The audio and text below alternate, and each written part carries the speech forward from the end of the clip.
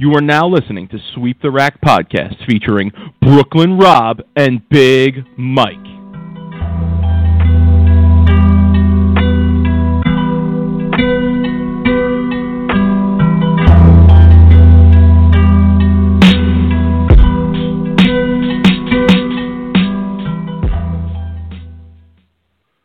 Rob, what's good, homie? Mike. Are you celebrating Valentine's Day tonight? No, not really, because I'm sitting here doing a podcast with you, so I guess I'm celebrating it with you. And I know you ain't celebrating it with anybody, so I knew you were free tonight. But no, wait a sec. Who says I'm free tonight? You don't know what I got going on after this podcast. Okay, all right. Well, good for you. We'll keep that private for the people, I guess. But yeah, no, listen, my daughter, my oldest, has dance classes tonight. She has one dance class at one place from 5:30 to like 6:30, and then another dance class at a different place from 7 o'clock to 8 o'clock. So, no, there's really no celebrating of Valentine's Day in my household. We came home, had a quick dinner, yeah, and you know, we were on our way doing the dance class thing, and one of us watching the younger one. So, yeah, too much busyness in my household for Valentine's Day tonight. I mean, obviously, I do the standard, right? I got the flowers, I got the candy, the cards, etc. I just went into my room to grab a phone charger to come and do the podcast with you, and I saw this box on the bed, and I hope it's not like a major gift from my wife, because I didn't get her anything major. So I'm ready to sit here and text her and say, yo, I wish you would have given me a heads up if you got me something big for Valentine's Day. But yeah, man, you know, I mean, I'm well into marriage over here, Rob. So, you know, I'm also very fortunate because my wife is very low maintenance, and she's the type of girl that, you know, she doesn't really want any pomp and circumstance in terms of something like Valentine's Day most of the time. So, yeah, I've been very lucky in that regard. She would rather that I actually put the money in the bank and keep it rather than spend it on her. So, yeah, I guess I count my blessings there. But, Rob, do you have a date later on tonight or what? Give us a little bit of detail. You know, it's not really so much of a date as more of a friend that I'm going to see. She's moving in a few weeks. She's moving to be with her boyfriend. So there's none of that going on tonight. Just as couple of drinks to send her off to say goodbye. But, you know, that doesn't mean I don't have a date Saturday night and another date Sunday night. Two maybe different girls. Well, you know, it's all I'm really going to let people know that are listening. You know, hey, Chicago is a big city with a lot of girls, and I'm a single guy, and, you know, I just got to try to take advantage sometimes. Well, we all appreciate making a time for us tonight, Rob. Absolutely, because we got a bonus episode here for the people this week. You know, it's major February, so we're in overdrive over here at Sweep the Rack, and yeah, we're putting out our second episode of the week again for the second week in a row. Little TOC preview tonight, Rob. Did you get a chance to watch this week? You know, even with my busy schedule, Mike, with all my work and the gym and girls, I did. Walking the dog, don't forget about that. You know, he walked food store, thing with you, I know. Yo, it's cold out right now, so his walks got cut to a minimum. So, yeah, I did get a chance to watch, and I was watching mostly Bill, honestly. It's probably maybe a couple of really pros that I really watch, and I mostly stick to the match play portion, Mike. I'll be honest. I don't want to watch qualifying. I feel like I don't really want to be forced to watch people that I don't really want to watch. I've done that enough of my bowling career. It's one of the reasons why I've always wanted Flow Bowling to kind of go and have a pro link where I could click on a pro and it'll just take me from pair to pair for their qualifying only, and just be able to watch their pairs only for qualifying, because I don't want to sit and watch, you know, just one good pro and for okay bowlers bowling. So other than that, yeah, I was enjoying the match play, especially the last 4 games last night. Just some crazy shit happened at the very end there. What about you, Mike? I know you watched. How much did you get to watch? Yeah, I watched a lot. I watched like all week. I mean, I watched qualifying every, I mean, obviously not during the day. I watch on my lunch on my phone, and then I'll catch a couple games there, and then I watch at night. I actually had bowling league this week. Shot 730 on the short this week, Rob. I whacked them. Should have shot 300. Front 8, stone 10 the last game. 730 with a 200 the first game. So, ball companies, if you want somebody who bowls on that tough, yeah, get at me. I'm only kidding, though. I don't want to. So anyway, I was bowling the one night of qualifying that Bill, they were all bowling one block this week, obviously. So I watched it bowling. I brought it up on my phone and just kept it running while I was bowling. And I got to say, like, there's a couple guys that were bowling on my pair that were definitely the pair next to me. They were definitely interested in it. They were watching a little bit while I was up throwing my shots. And, I had my little station in the back at the table that I was just kind of doing my own thing and watching. So, obviously I watched a lot of the match play, particularly last night. Had a chance to be home and catch the whole thing. Rob, honestly, I don't remember in recent memory a round robin match play round that had so much movement within the entire top 5. I mean, it was unbelievable. It was like every other game I would check the standings, and it seemed like every other game the whole top 10 was rearranged. And it was crazy. So there was a lot of ups and downs, a lot of roller coasters. I mean, even last night, like you said, I focus on Bill. I kind of follow him and check in on other matches, but he started off 180 last night.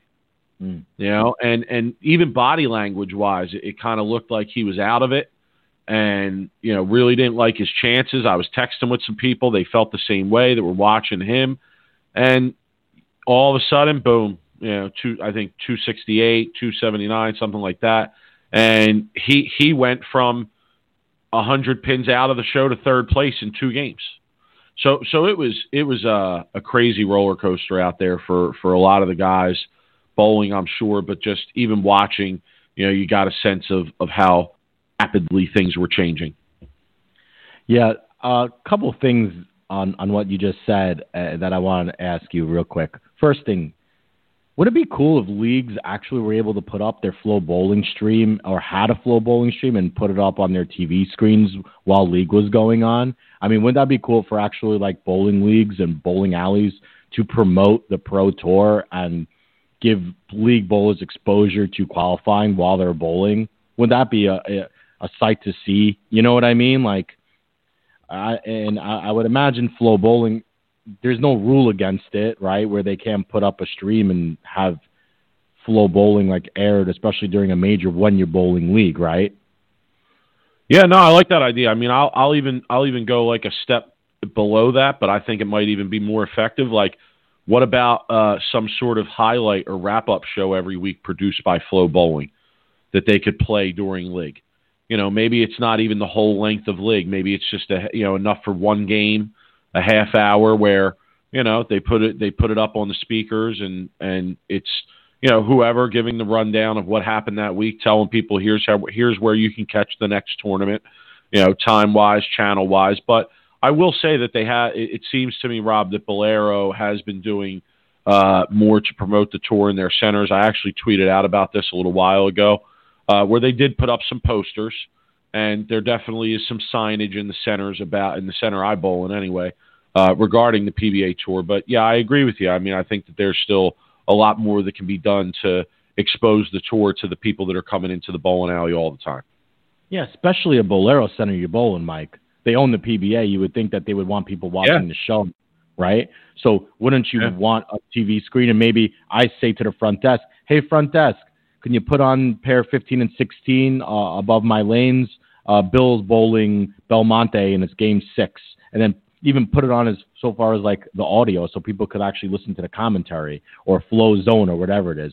I feel like that's where the bowling centers need to work with the Professional Bowl Association, especially Bolero, but not just Bolero centers, all centers, right? Pro shops, centers, like anything that has to do with bowling should be airing Flow Bowling and promoting the PBA to gain more interest in subscriptions and also in sponsorships, whatever. So anyway, my piece is said there, but I feel like that's something that needs to happen. Especially you're sitting there, Mike, bowling league, watching it on your phone.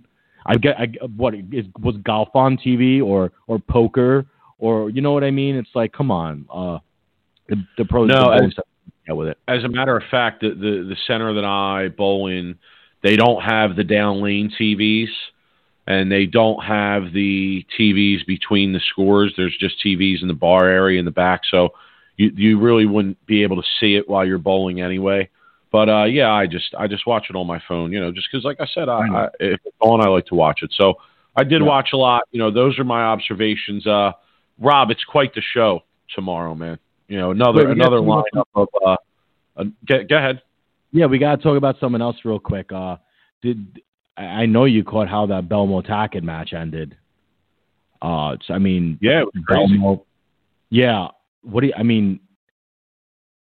I was watching Bill's match and I heard some commotion and I was all pissed off on Twitter because the PBA website was for some reason not populating scores. So I didn't really know what scores, who had what. And as you said, there was stuff that was going on where people were so close together.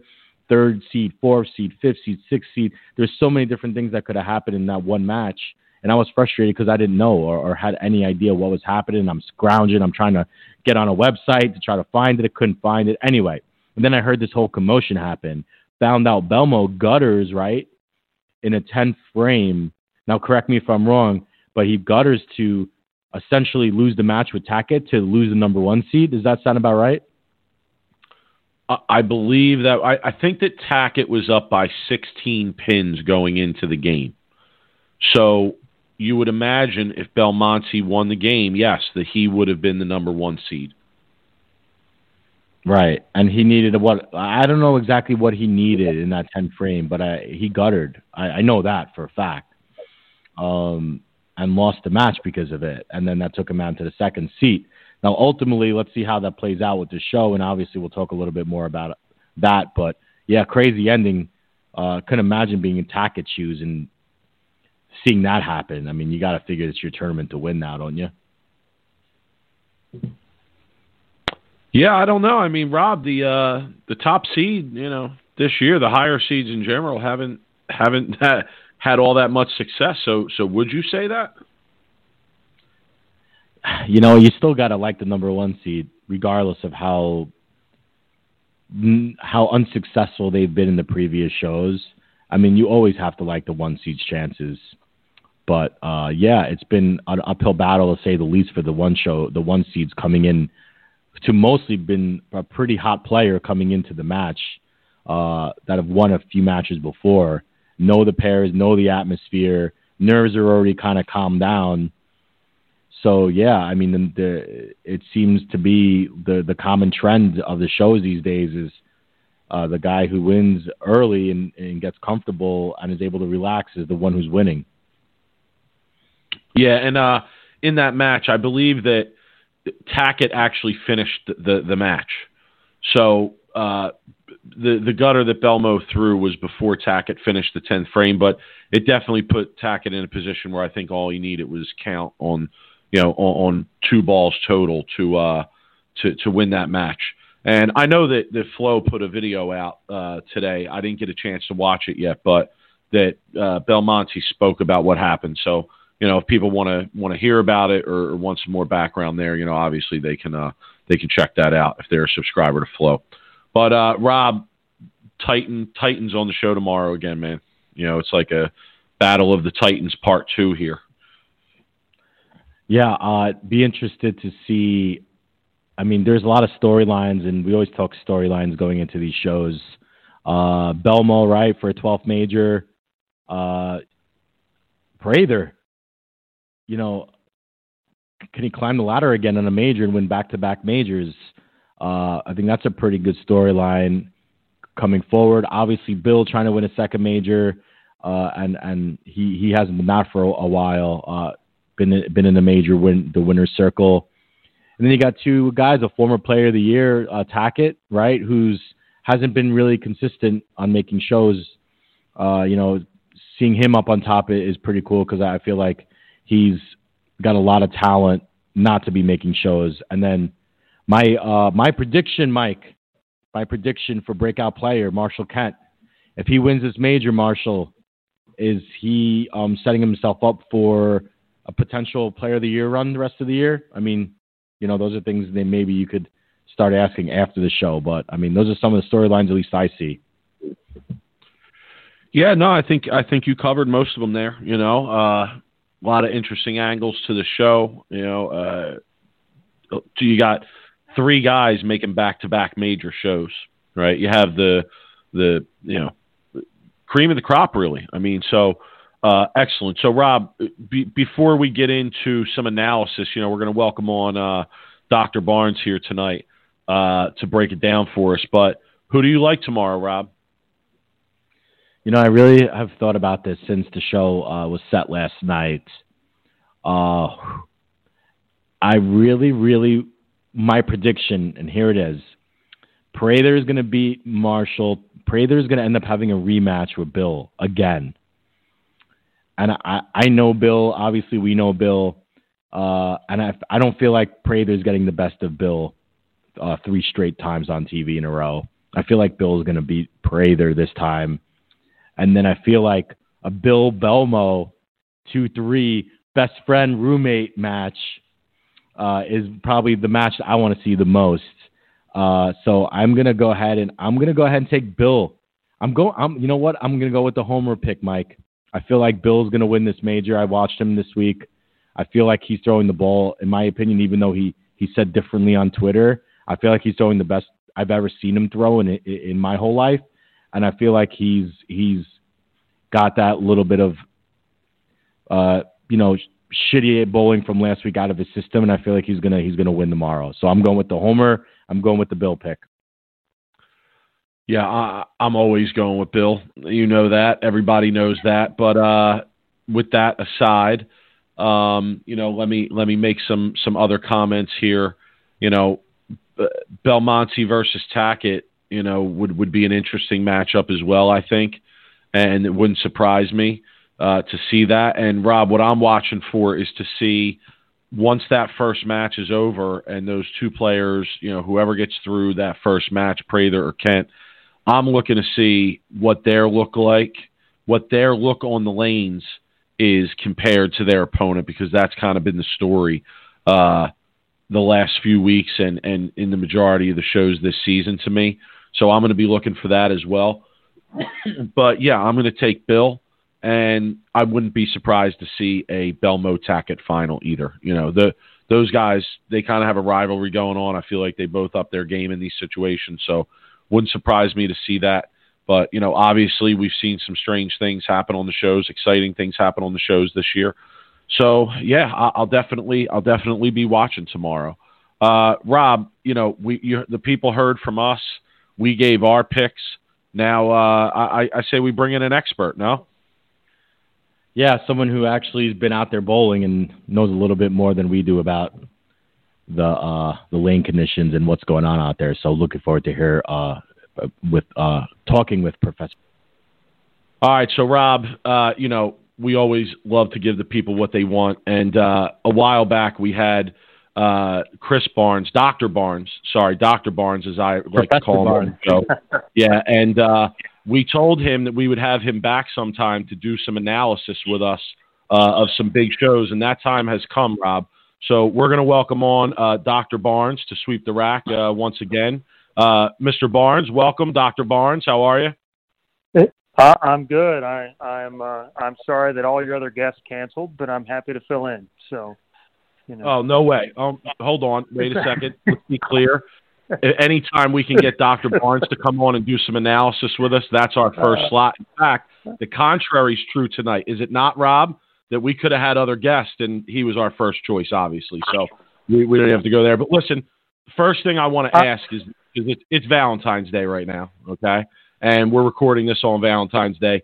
What advice do you have for a young player on tour, just married, new out on tour, married guy? What does he have to do to take care of Valentine's Day out there? Well, I mean, nothing really says I love you like posting a message on social media to hundreds of people you're casually connected to. I mean, that's really true love. I've been reading it all day, so it must be true. That's the best answer. So step one, social media post. Okay. Oh yeah, I mean that's really digging in. So, what kind of hashtags are you dropping there, Chris? Yeah. Okay. Hashtag love you forever. Hashtag, you're the best. Yeah, I'm out. That's friends forever. Oh, that's awesome.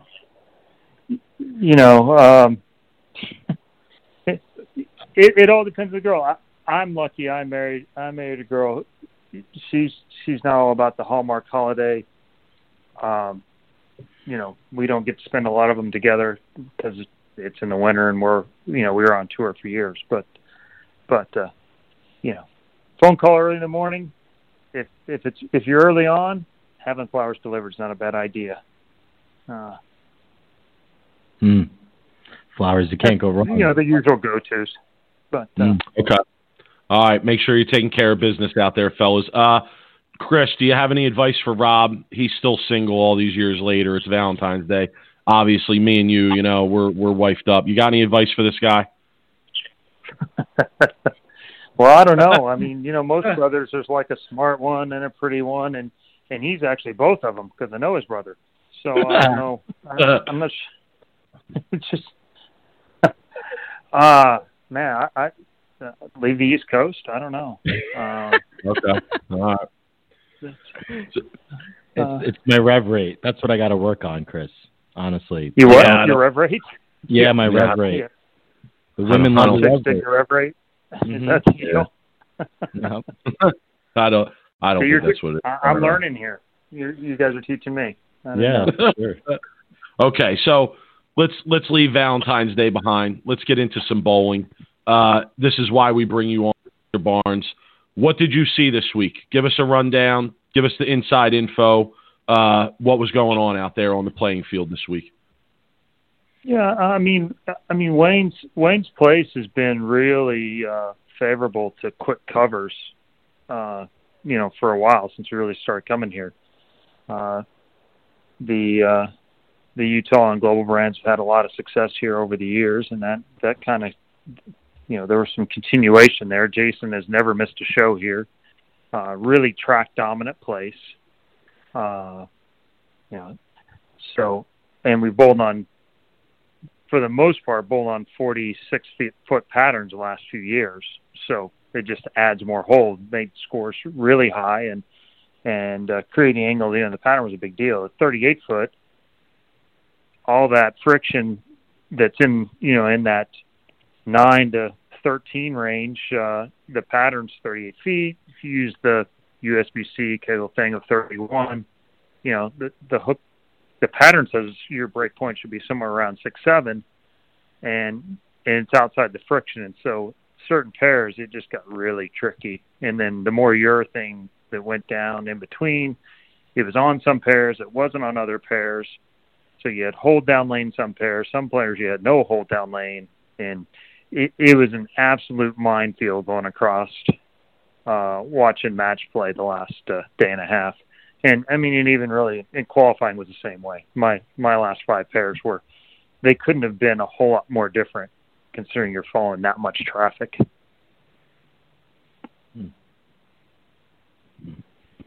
Okay. So let's talk a little bit about the step ladder. You obviously have a good read on what was going on out there this week. You watch the players who are going to be in the step ladder, and this is a really Titan-filled step ladder, I would say. How do you feel about it? Give us your preview of it. Yeah, I mean, there's no pushovers in this crew. I mean, you got last year's winner. He's on the free swing. Marshall is probably, no stranger to TV shows, but he's the only one that hasn't really made a show in a little while. And I think his look gets better as the block goes on. So I think that first match is going to be pretty tricky for him. I really like what Billy was doing, and I think if the pair get gets tricky, he's going to be the guy. Velmo, I think, always has the best reaction there. Honestly, it's so weird, but I'm not sure he's actually all that sharp right now. And it's how much better he is than pretty much everybody else. He's making 3 shows in a row, and he doesn't look as sharp as what we've seen him over the last 3 or 4 years at times. So, I think this is going to be one where EJ is going to take everybody down. By the time they get to that point, he's going to be in where he wants to be. Lane's going to break down. He's the only one that gets a little bit of extra practice and a chance to get lined up, and I think he's going to have a pretty good go at it. The one way that could go sideways is if Prather and Marshall, and then they play way left and they don't break down very well, then I think in a medium scoring match, I think Billy becomes the favorite. Belmo jumps in on top of it, and if his ball reaction isn't good, it'll just make EJ's worse. And Billy could run the ladder from the 3 spot, which has been basically the black hole of TV spots so far. Mm. So, Chris, let me ask you a good follow-up to that analysis. You mentioned the 3 spot being a black hole, but the 4 or 5th spot lately on TV has not been a black spot. Has actually been a pretty good spot, even including yourself, who almost ran the ladder. Why do you think that has been so dominant the last 3 or 4 shows where you've seen people climbing ladders from a 4th or 5th spot? And second part to that question is the average for to win right now is 289 or 290 or something. Is there a reason that is? I got the under. Of course, I think the ones that took the under last week lost again. So yeah, it's crazy. Nobody saw that coming. Even if you're watching the show, you don't see that coming. The pair they're bowling on is not it's kind of a tricky pair. It was one of the pairs that hooked the left lane, hooked as early as any pair in the whole building, and then the right lane did not so much. And so we'll see if that shows up again tomorrow, but it was 4 or 5 different, even in qualifying, and then showed up again during match play at different times. Now, last night's scores were actually pretty good down there. So when you don't have to deal with moving around to different pairs, I think part of the reason why it made it tough is you're always flipping from the other end to 7 and 8, and so that made it kind of tough. But I don't think the scores will be quite as high. I think you got a lot of guys that want to play left, not very many guys that are going to help break it down much. And so I've been pretty surprised there. I didn't think the TOC show was not a surprise until Prather's last game. I think it'll be higher scoring than that, but I don't think it's going to take 240 is plenty to win the title. Okay, and just to follow up, why do you agree that it seems that the player coming out of the first match this year has kind of been able to get a read on the lanes and go forward? And if so, why is that? Why do you think that's been? Yes, sorry, I didn't even answer that. I think that 4 or 5 matches, the one match is even. You got both guys that are coming in. They're coming in off of their 8 minutes of practice and right into the show. And they're both in a level playing field all the way around. And no going in, they're going to bowl on the fresh. Whereas the guy who's 3 actually is the first one to get on the practice pair. And so he's also the first one to lead the pair. And then he gets a relatively low amount of shots in. I think it's 4, maybe 5. And I think it makes it really hard to come in because it's not really what you bowled on in practice, and the TV show is almost never quite like the rest of the week. It's, whether it's heat, atmosphere, whatever it is, they just aren't. And so I think it puts that 3 spot in a pretty tough situation. And like you say, basically every week, whoever's won that first match is, I think I was the earliest eliminated. I got eliminated in the semifinal match. The one week, and really I just got caught on transition, and I got I got lost on the right lane a little bit, and then made a bad move on the left lane and missed a spare. So, once Tommy got kind of figured it out, and it took him a while too, because it wasn't anything we saw all week long. Obviously, I would have said 228 would have been a good score for me.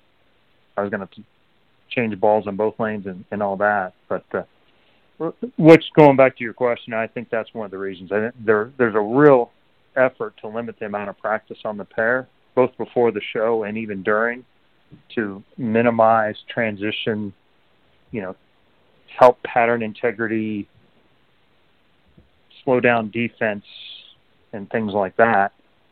But I do think when you're the higher seed, my personal opinion has always been that the higher seed has earned an advantage, and they should get, there should be something to that advantage. And when you really reduce the practice when you come over, I think you take that advantage away. Okay, so yeah, my next question to that would be, do you think it should be considered whether the entering player coming into the stepladder should perhaps be given more practice leading into the match coming in from their warm-up pair? I think it's a reasonable thing to look into, for sure. I believe that higher seeds earn the right to have a fair shake at it, and there's, in a 2-hour show, the commercial breaks are forever, and so there's plenty of time to get way more shots. As a matter of fact, most of the time they come on the pair and don't bowl for the first 3-4 minutes of it because they don't want to be done with the shots, with a lot of time left to go. And so, I think right now it's 4. I do think, Kirk has always been more than fair over the years about, adjusting and being receptive to things that are, that are player friendly or best for the PBA. And so, I wouldn't be surprised if it ticks up a shot or two, especially if this trend continues. USBC will have their own plan, and so we won't. I haven't actually read to know what that is, but I would say 6 is a nice place to start, and 8 is not unreasonable. Okay, all right, fair enough. So you brought up a couple of your experiences on the recent shows, and Rob and I want to tell you, excellent bowling, man. I mean, really amazing. Rob, right? We talked about it on previous episodes. Yeah, I wanted to make it obvious and state that the narrative that Mike has had in the past episodes, long time ago, that you, Chris, being a non-clutch bowler on TV should never be ever mentioned ever again, as long as I or Mike are present. Thanks. I appreciate that, but things and people change over time. There was a time when I earned that moniker, and then there was a time when it probably wasn't as true, but the narrative was still out there. And I think that I turned around a while back, but it certainly is more fun now. And it's kind of awkward, or it's almost odd, really, because I made a lot more shows. I was on there way more often and should have been way less nervous, I guess, or way better in those situations then, and now. But there's a certain comfort level, Learned how to deal with my own, own issues, whether nervousness or adrenaline or whatever, and you don't always make the great shot, but at least it's not caused by fatal flaws or over controlling or some of the whatever cross it is we all have to bear. So I appreciate the support from your guys. Yeah. Let me ask you, Chris, I've always wondered this because just being a bowler, I always thought it was harder to make a 10-pin under pressure to win a match than to throw a strike under pressure. I've never bowled on TV. Would you say it was harder to make a 10-pin or a 7-pin on TV than to actually throw a strike? Because I feel like throwing a strike is actually easier at certain points. Yeah, I probably shoot spares more often than most guys, but those spares, when they are to win, I mean, they're not really 60 feet away. They look like they're about 80. I had to make the 4-pin to beat Patrick, and I don't know if there was ever it felt like the 100-foot lane that used to be in Reno. I remember it was so far away. I'm like, you just, I have such a controlling personality. It was everything I could do to just go, just stop guiding it over there and just do what you do the other 99% of the time and just go. But spares are tricky because it's not most of the time on shows. Guys are, especially the power players now, they're doing what they love to do, and it's a lot of grip pressure, a lot of aggression, I guess. So you're able to be aggressive, and in spares you're not really able to, and so and that's why you see so many players miss spares on TV. That and the temperature is always about 20 degrees warmer on TV than the rest of the time. And it took me a while to figure that part out too, is that why I had problems with spares at times on TV was because my thumb holes were so tight I couldn't get out of them, and had to change how I basically what I did as a prep for TV with spare balls than what I did earlier in my career. But it's just one of those things I was always curious about. I'm gonna switch gears here a little bit, Chris. We had Tommy Jones on our show after he bowled his 300 in his finals and the Hall of Fame weekend, and we were talking to him about his Hall of Fame speech, and he kind of came up the topic of conversation, him talking about how I'm like, I don't know what the quote unquote was from Tommy, but he might have called Chris the cheapest person he knows. Now, I don't want to put any words in Tommy's mouth. I'd have to look up that interview. But wanted to ask you about him making that claim against you, and what do you think about those comments, and if you have anything that you want to, return to Tommy there. Well, yeah, I mean, Tommy talks about his inner circle and those kind of things, and my closest friends have a quote, and they're actually the ones that said it, but it applies. Mark Anderson. He goes, he's not cheap with his friends. So if he's cheap with you, then well, there you go. Well said. That's great. So, Dr. Barnes, we're going to get this week, by the way. Okay. All right. I'm glad to hear that. We're going to get you out of here. We need time. All right. Before you go, though, listen, the 900 Global equipment, man, it's looking awful good with a lot of these guys making shows. Yeah, I mean, I think people have been sleeping on it for a while, and I'm partly to blame for that because I think we've had some really good stuff, but I haven't bowled as well, and whether it's injury or not, nobody really cares. I just haven't bowled. I haven't made as many shows, and so having Sean added to the staff gives another guy that can make shows on a regular basis if he has good ball reaction, and that's proving to come out more and more, and it really is popping out everywhere. Sloan won over in Sweden. Russo has led PTQs. He won tour trials. He's doing a bunch of stuff. Anthony wins everything in Texas. That's not a PBA event. So we have a lot of good things going on, and I think our guys in San Antonio have done a nice job. So we missed this week, so the global run did not continue, but the Wichita State run is still intact. So, 5 for 5 there. So, I saw there was some post about New Jersey did something, whatever, some obscure stat you came up with, but TOC, I don't know. Yeah.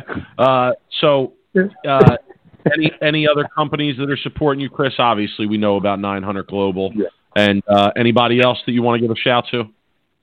Yeah, 900 Global, and then Vice. Vice was my very first sponsor back in 1994. I've been with them from the get-go as an amateur. So now we're working on 26 years, and they're the best people in the business. They make great products, but really, it's the people that have made the company. It's the same people still making great stuff, taking care of me from day one. I don't even have a contract. I'm there as long as they want me to be. So them, and then Logo Infusion, which next week at the U.S. Open, and then later on to Masters, we'll get to wear those jerseys too. So those guys treat me great. It's not about the money. It's about the fact they take care of my youth tournament, and then the Strikeout Diabetes, where they do a lot to support those two events and two charities, and so that's kind of where the relationship all is for me. Okay, awesome, man. And again, thank you for the time. We appreciate the analysis, and enjoyed you in the Flow Bowling booth this week, and we look forward to the show tomorrow. Yeah, I think it's going to be a good one. I'm always I'm pulling for my guy Billy. I think I think he is in a tough spot. But if those guys wreck him, I don't think they want to get in the shot making contest with him right now. I like it. I put a little session on him last night. Shit, I love hearing that. Please, all right, man. Enjoy the pro-am and safe travels and good bowling. We appreciate the time. All right, appreciate the time. Thanks, guys. Have a good one. All right, you too. All right. All right, so Rob, how can you not enjoy that analysis? My goodness. Yo, my guy knows that pair, the TV pair they're bowling on, Chris. Like the professor. You call him the doctor, I call him the professor. He knows the pair they're bowling on. He says that the left lane's hooks 5 or 6 boards more. And that is something to look out to see if that happens on TV. And it'll be interesting. But that's his pair-to-pair analysis. He's spot on. If you watch a Flow Bowling this week in the match play, and Mike, I'm proud to say I did watch some bowling this week. And you would watch a match, and then you'd follow, for instance, I was watching Billy bowl, and Billy bowled, he came off front 9 in the third or fourth game to the end there, the final day, has front 9, looks like he has 5 boards push. I'm being exaggerating there, but he looks like he's got some push, goes front 9, and then he moves on to the next pair, and he can't get the ball through the front part of the lane on the right lane.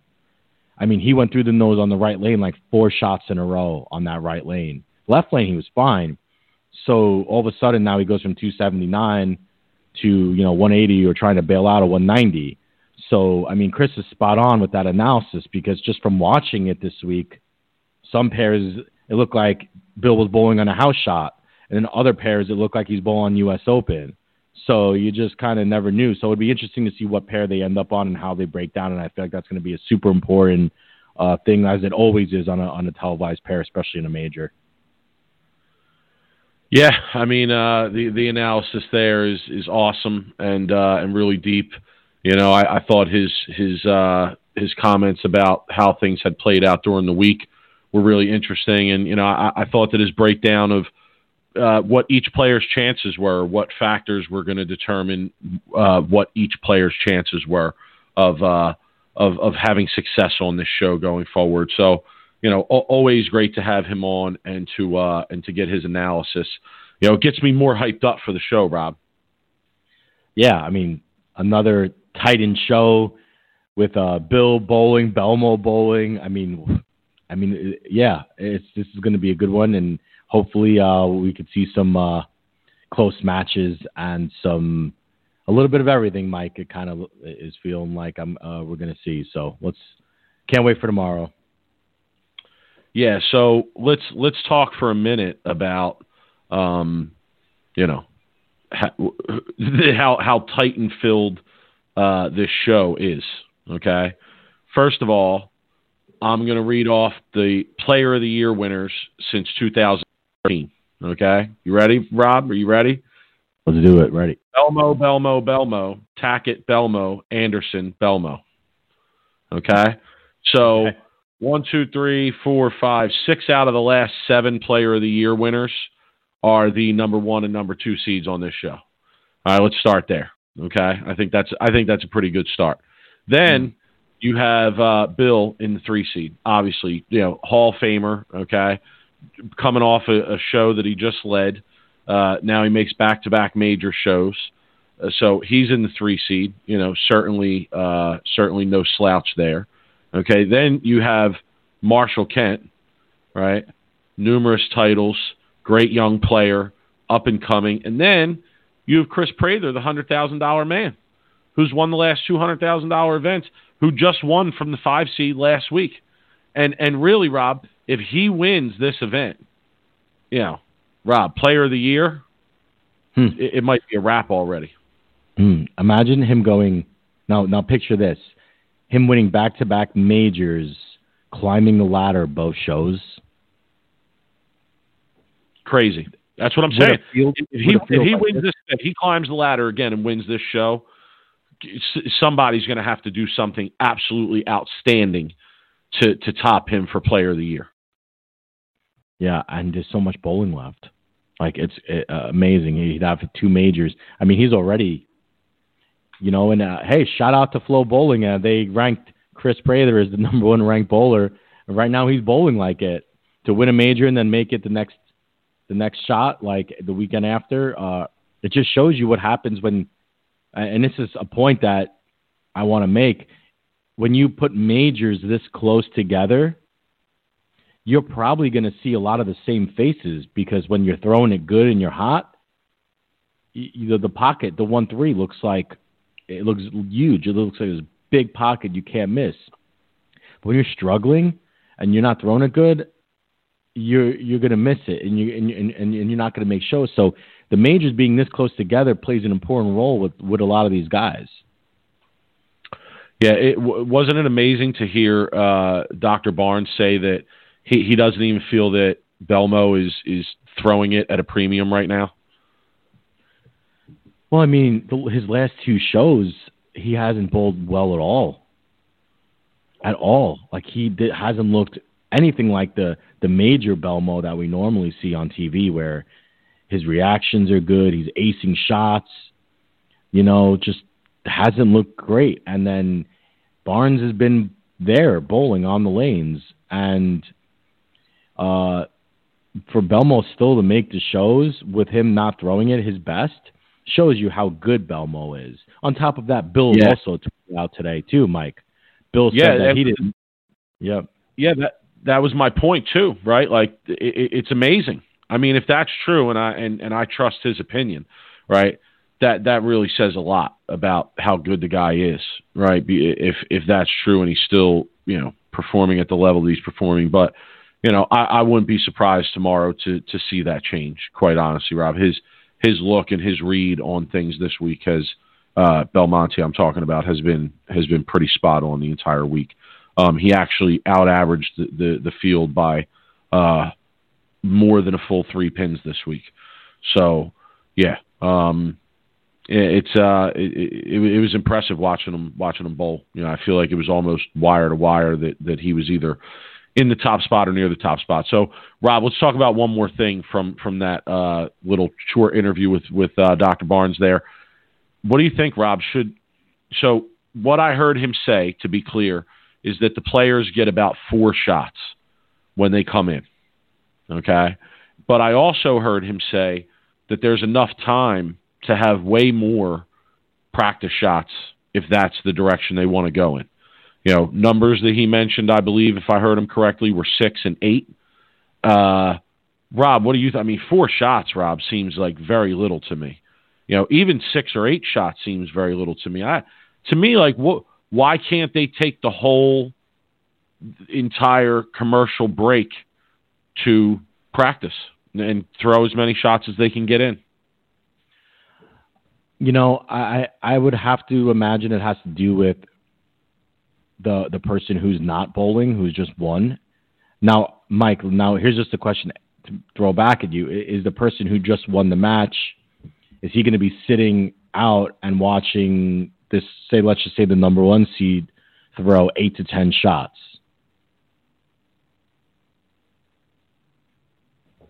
I don't understand. Give me more info on this scenario you're giving me here. Okay. So like you said, if let's just say I'm the number 3 seed, I just won my match, and I'm bowling the number 1 seed, right? Now we go to commercial break. I'm sitting there and I'm waiting for the commercial break. Now Belmo, or let's just say it's EJ Tackett, is practicing, and he's throwing 8, 10, 12 shots even during commercial break. Am I sitting there watching him? Am I not allowed to throw any practice, or am I allowed to throw some shots as well? No, I don't think you're allowed to throw any practice. I think that's the way the current rule is. Okay. So, if that's the case, I don't think anything more than 8 shots should be allowed. Maybe 6, I think, would be a happy medium. I think with the way the TV pair is, and I've never bowled on TV, but I would imagine they change really quick just from watching all these years. For someone to go out there and throw 8 or 10 shots, and then you just won your match, you're sitting in a commercial break.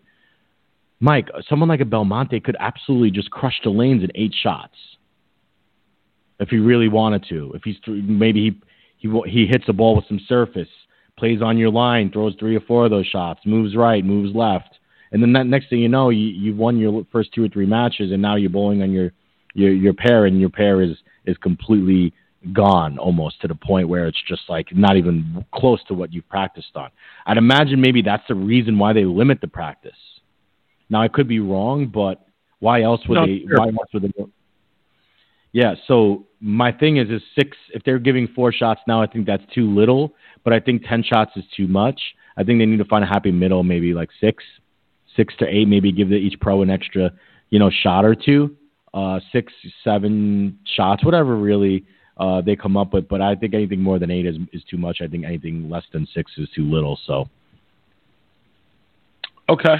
Fair point. I personally, I would like to see more shots, even if it means letting the other player either practice the whole time as well, or perhaps the player coming in gets the majority of that time, and then when their time is up, the remaining player gets, a minute or so to throw 2 shots, 3 shots, and get a feel for what's going on. I understand what you're saying, but I'd be surprised if guys are going to go in and use that time to try and alter the opponent's way of playing the lanes as opposed to solidify their own way of playing the lanes. I don't think there's a gamesmanship here. That's not what I was, I guess, meaning to say, even though, hey, we grew up in a time when that was pretty prevalent. But nowadays, you're right. I don't think a player would purposely do that. But a player will definitely not purposely do it. Someone like a Belmonte or a Prather who's playing an arrow left of you or me and throws 10 shots arrow left of you, and he just happens to be using something with some surface, is gonna really mess with your shot without him even realizing he's doing it, but him kind of knowing he's doing it. You know what I mean? I also because I honestly I've thought about this before, especially with the results of the recent shows. And one thought I had is, do we have to go to a situation where perhaps the higher seed gets to choose whether they want the lanes redone or not? Could that be an option in some way? I don't know. These are just things that I think about. I would think time-wise it would probably be tough, but I just think that the top seed, Rob, at this point, you're almost at a disadvantage. You come in, you only have a few shots, and they're often drastically different than what you did all week. They're drastically different than what they were when you practiced on them. And, 4 shots isn't enough in today's environment to figure that out and get comfortable. The funny thing is the last point on this that I'm going to make is it's funny if you were to poll 100%. If you were to poll 50 professional bowlers on tour right now and ask them, would you rather be a number 3 seed or a number 1 seed? I guarantee you 98% of them would say number 1 seed, even though there is lately a pretty big disadvantage to being the number 1 seed. But I feel like any pro out there is going to take their chances on bowling a 1-game match and having to bowl 2-game matches or 3-game matches. So, yes, there is a kind of a disadvantage, but I feel like it doesn't really matter. You're bowling for that number 1 seed. You want that 1 game, and every pro will take it, even if there is a disadvantage. Okay, yeah, fair enough. So, Rob, we'll start to wrap it up for the people here. We hope they enjoyed the preview show, the Players Championship preview show. The show is tomorrow, 5:00. $70,000 up top, as we discussed, and $1 million on the line for $300 in the title match. Rob, I know you're not a fan of that of that gimmick, I guess you would call it, but yeah, you got the $1 million up top, and yeah, we hope everybody enjoyed the episode. Great analysis from Dr. Barnes. We love having him on, so shout to him and thanks to him. Good luck to the guys that are bowling tomorrow. Rob, we got a couple things going on. People should give us a review on iTunes. They can win a free bowling ball for the next few weeks. We're keeping it open. So hit us up on there. Give us a review. Drop us a comment. And, Rob, we always love to hear from the people. So sweeptherack@gmail.com. Always hit us up. Let us know what's going on. And, Rob, we'll catch up with the people shortly after the show, I would imagine, yes? Yeah, follow us on Twitter at Sweep the Rack. I will be live tweeting as usual for our live shows. I enjoy doing it. I think it's just interesting to kind of give some analysis or perspective and hear what other people have to say while the show is going on. And yeah, hit us up on iTunes. And yeah, that's about it, Mike. Looking forward to tomorrow. Hopefully we get a good show. And real quick, I'm going to maybe have to retract that $1 million stance that I have lately, just due to the fact that the average finals has been 289. So, and Prather was quote unquote one shot away from 300, even though I feel like it's a lot more pressure when you have that second one, and your game changes completely different from anything after that. But yeah, the scores have been so high in the finals that how could I say it's a gimmick? This seems like almost final. Yeah, like you said, there hasn't really been a lot of drama there. So yeah, we'll see tomorrow though, Rob. All right, looking forward to it. See you. Okay.